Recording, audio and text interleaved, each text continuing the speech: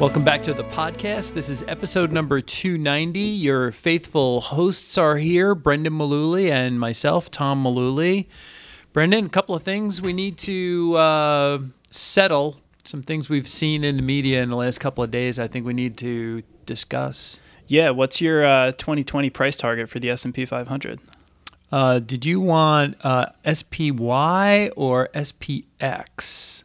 Doesn't matter. I know, it doesn't matter. Get out of here. That's my response to that question. Yeah. And it's unfortunate because it seems like the first 2 weeks of January, well, the last week of December and the first 2 weeks of January, every single year, what's your prediction going to be for the upcoming year? Yeah. And important to remember that the reason you see this should be a signal because the places you see it, this is entertainment. Okay. So we all like to hear it because it's fun to hear what we think, smart people are going to say about the future. We just need to take it with a grain of salt. And they can't tell you what the future is going to bring. No, and that's not a knock on them. That's the truth because literally nobody can do that. So if somebody is telling you that they can tell you where the S&P is going to end 2020, you might as well chuck a dart. That's how much weight I would put into that. That's really it.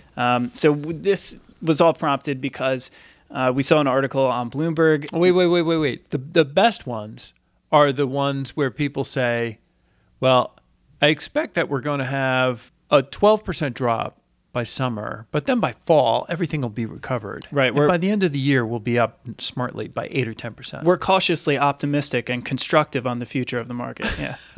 Yes, I'm wearing a necktie. Invite me on television. All right, enough joking around. We saw an article in Bloomberg where they recapped some of the stuff that Jeffrey Gundlach said would happen in 2019. So whether it was very beginning of last year or the end of 2018, a lot of these didn't age well. And Jeff Gundlach, for those who aren't familiar with the name, runs the biggest bond portfolio in the country. Double line. Right. Is Jeff Gundlach. This is not to say that we don't think Jeff is smart or that he is bad at his job or anything like that. Quite the opposite. Right. So our point here is that this is one of the smarter guys in the fixed income space.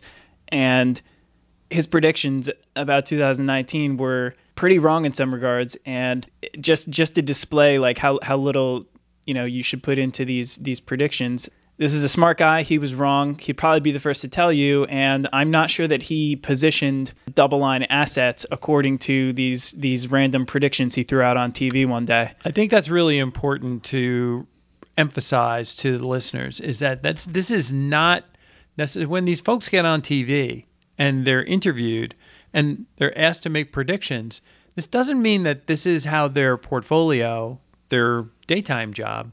Yeah, I'd love to see the sidebar on the TV next to, like they're interviewing them, and then the column down the right-hand side maybe would show you like what their actual portfolio looks like. Own. Yeah. Show me what you're doing, not what you're talking about here. Says he likes Apple, sold Apple yesterday. Right, I would imagine that there would be a lot of inconsistency there. But just to rifle through a couple of these things, they asked him about emerging markets for 2019. He said they looked good. They underperformed, the rest of the global stocks, U.S. and other developed nations abroad. Didn't like Europe, said it was a value trap, had its best year since 2013. Yeah. Said the dollar would be down. It was basically flat. Right. And even in his own backyard of credit, he said that it was, a bad time to be in stuff like junk bonds, high yield bonds. Best year for those since 2016. And warned about potential downgrades in the investment grade fixed income space, and again a fine place to be over the course of this year. So, truth be told, there were some real stories over the summer about some corporate bonds that were at risk of being downgraded. Mm-hmm. I think he got that headline right. But it didn't matter. It didn't. It's right. It didn't matter. Yeah. Everybody's concerned about the triple B area of investment grade bonds because this is a ballooning space. It's the bottom of the investment grade tier in terms of ratings. And I've read a lot of intelligent commentary on why this is somewhat concerning, especially if you're using some kind of an index product and not an active manager who can select in this space what may or may not be worthy of risk. So yeah, I mean, look, it's not like any of this didn't have merit. A lot of the stuff that he said sounded really smart at the time, because if you rewind the clock to the end of 2018, 2019, like for instance, like the warning about junk bonds probably seemed pretty smart, because the market was down 20%, and that's not necessarily the kind of fixed income you want to own when the market is down 20%, because it's probably down 8 or 10 with it. Right. And on top of that, we still had a Fed who was seriously making plans to continue to raise interest rates, or at least stand tight. 2019, right? And they didn't. They did the opposite. They cut. Here's the thing that really kind of bothers me, and I'm not picking on Gundlach at all. It just amazes me that these folks that are invited on to the radio shows that we listen to and the TV shows that a lot of people tune into, I think a lot of people just, it gets lost in the sauce. They'll introduce someone and they'll say, this person is the investment manager for the largest bond fund in the world. And then they start asking them questions about, what do you think about gold? What do you think about oil? What do you think about the stock market? Wait a minute. This guy, his whole world is bonds. Why are you asking him about gold, oil, stock market? Because their business is entertainment. I think that's an important point, right? That a lot of people overlook, because it happened more 20 years ago, less now, but people see some of these recognizable names on TV, and they pick up the phone and they call us. Hey, so-and-so just said this is going to happen. And I'm like, do you realize, like, this guy doesn't even, the guy that was interviewed doesn't buy and sell stocks. He doesn't manage a portfolio. He's an economist. Or this guy works in the bond market, but yet he's asked about stocks. What's up? I mean, look, even if they were asking him about something in his lane, so to speak, I mean, they did.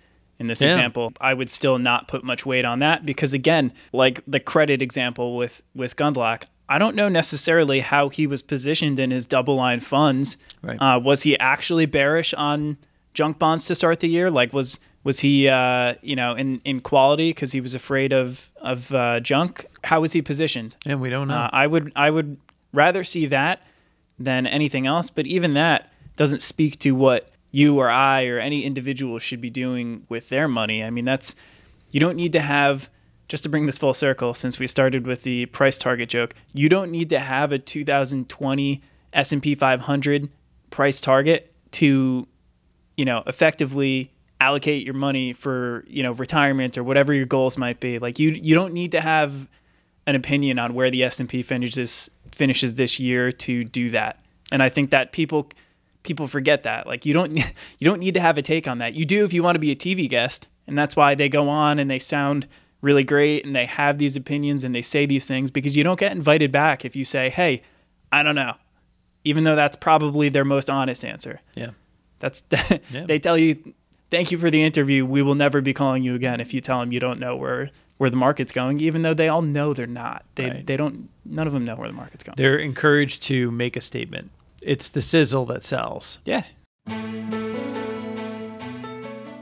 Tom Mullooly is an investment advisor representative with Mullooly Asset Management. All opinions expressed by Tom and his podcast guests are solely their own opinions and do not necessarily reflect the opinions of Mullooly Asset Management. This podcast is for informational purposes only and should not be relied upon as a basis for investment decisions. Clients of Mullooly Asset Management may maintain positions in securities discussed in this podcast. Along the same lines, there was an article in the Wall Street Journal that you passed along to us about, actually this was about the manufacturing sector, and talking about the different indicators that are used, ISM versus market, and they found that there's really no single reliable indicator out there for the manufacturing sector. We're getting all kinds of different reads. I would expand that to say that there's no single reliable indicator of anything, right? Ever. But yeah, this one was about the ISM, which is one of the older measures of the manufacturing sector, versus a newer one, which is from IHS Markit. Right. Both of these, importantly, I think they get quoted all the time. ISM People want to see what that's... hang on that number. Yes. They trade off of it. I think it's important to remember, first and foremost, that this and the corresponding one from market are surveys. Right. These are people's opinions. I'm not necessarily sure that they're doing what they say they do in surveys, because people lie in surveys all the time. Yeah. So it's a sentiment gauge. It's a survey data. And right now, these two pieces of information are telling different stories in terms of the manufacturing sector. One is at a low since the beginning of the recovery back in 2009, and the other one looks very optimistic. And they've been a little bit crossed over the last several years too, and they pointed to periods of time where you can now, in hindsight, shocker, in hindsight, you can go back and say, wow, you know what, ISM was the one to follow here. I think they were a little bit earlier in actually predicting, if you want to even call it that, the recession in 08-09. But it would have led you astray over the last several years when if you followed IHS Markit, you probably would have been positioned better to participate in some of these better years where we kind of shrugged off light manufacturing data. So which one is right? There's also, I don't really know. And you're right in the sense that you can expand this in so many different ways. I mean, just look at real estate.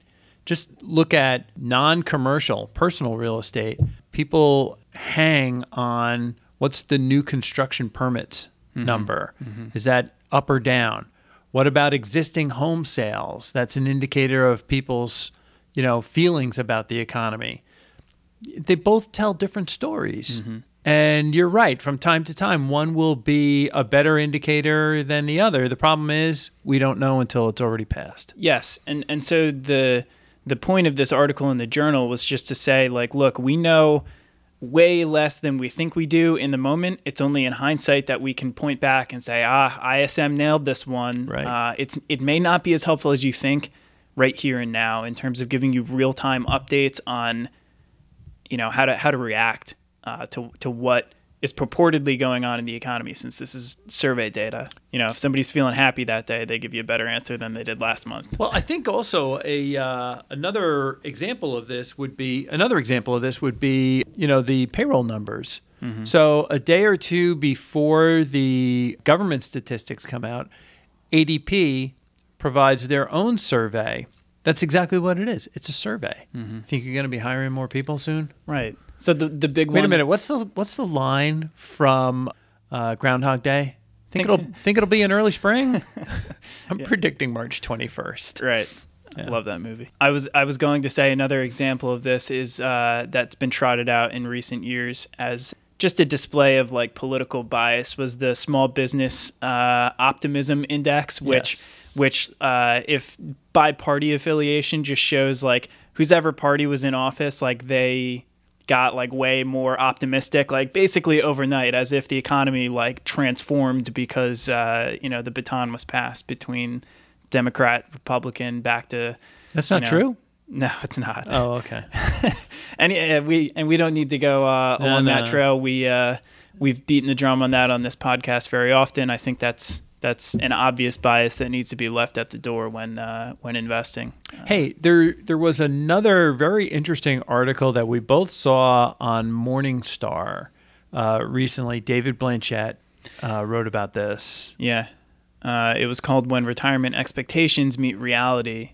And this was really good, and we'll link to it in the show notes so people can take a look at it. Yeah, it took a really in-depth look at when advisors and clients want to mutually, assume what the expected retirement date is, and the ramifications that can have on how things really play out.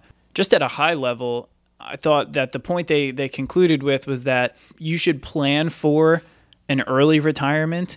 And then if you can hit those numbers, if you can hit all the things that need to happen to, let's throw a number on it, retire at 61. Right.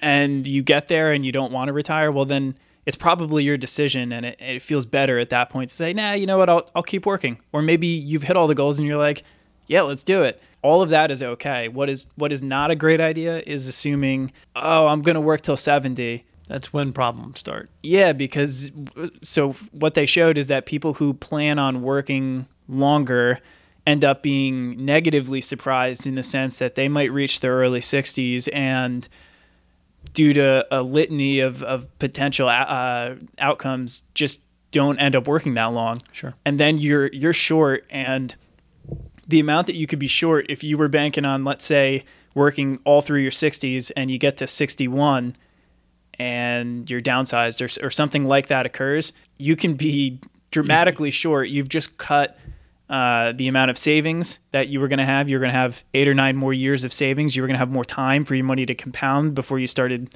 looking at it. You may end up claiming Social Security earlier, and you're going to have a longer expected retirement. You're going to have a 30-year retirement instead of a 20-year retirement, and all of those negatively impact the probability of everything working out. Right. All of them negatively impact it. I'll throw another log on the fire. So we know many cases of people who had to leave work to take care of a sick family member. Yeah. So in addition to no longer working, now you've got medical expenses. Right. Stuff that maybe wasn't baked into the degree that was something unpredictable. So I think the overarching narrative for me was to just be generous with your assumptions in the sense that you want to give yourself wiggle room for things to go wrong. You want to project conservatively, and that can mean different things. You project for lower returns. You project for an earlier retirement, and then when you can work longer and you want to, great, you're going to be fine. Or you get higher returns, terrific. That is great news. But the reverse, not great news. Yeah. It was very interesting. I'm kind of backtracking over what you said, but the folks that intended to retire before age 61, a lot of them went on to work longer, more years, really because they wanted to and they could. And the people, what they mentioned in the article was that the people who planned to retire at 61 usually retired at 61. Mm-hmm. But this other group that we've been talking about that say, I'm going to retire at 65, or I'm never going to retire, or whatever. They actually came up with, it's not an exact mathematical formula, but basically it was something like, if you figure, hey, I'm 62, I've got 8 more years, the reality was, in most cases, that turned out to be 4. Yeah. 4 years. Right. And so you didn't make it until you were 70 because, as some of the reasons Brendan mentioned, you got squeezed out of a job. You had an illness. Something happened. And so instead of working till 70, from age 62, you worked a couple more years till 65 or 66. And I just think the quality of life too, like if you plan to retire earlier and then you reach that point and you hit your goals and you can retire, but you choose not to, the mindset that you're going to take to work and then bring home is going to be so totally relaxed. Different. Because yeah. it ultimately doesn't matter. Right. At that point, you're doing it for the love of it or because you want to keep busy. It's not, I have to have this job for another 4 or 5 years. Like the stress of that is much greater than knowing, hey, you know what? If something happens, it happens, and I'm going to be fine. I don't need to work for another 7 or 8 years to make sure I'll be okay. We'll definitely link to that in the show notes, and that's going to wrap up episode 290. Brendan, we're almost at 300. Pretty good. It's amazing. We'll have to think of something special for. We'll get party hats so everybody can see us. Yeah. Oh, it's a podcast. All right. Well, thanks for listening to episode 290, and we will catch up with you on the next episode.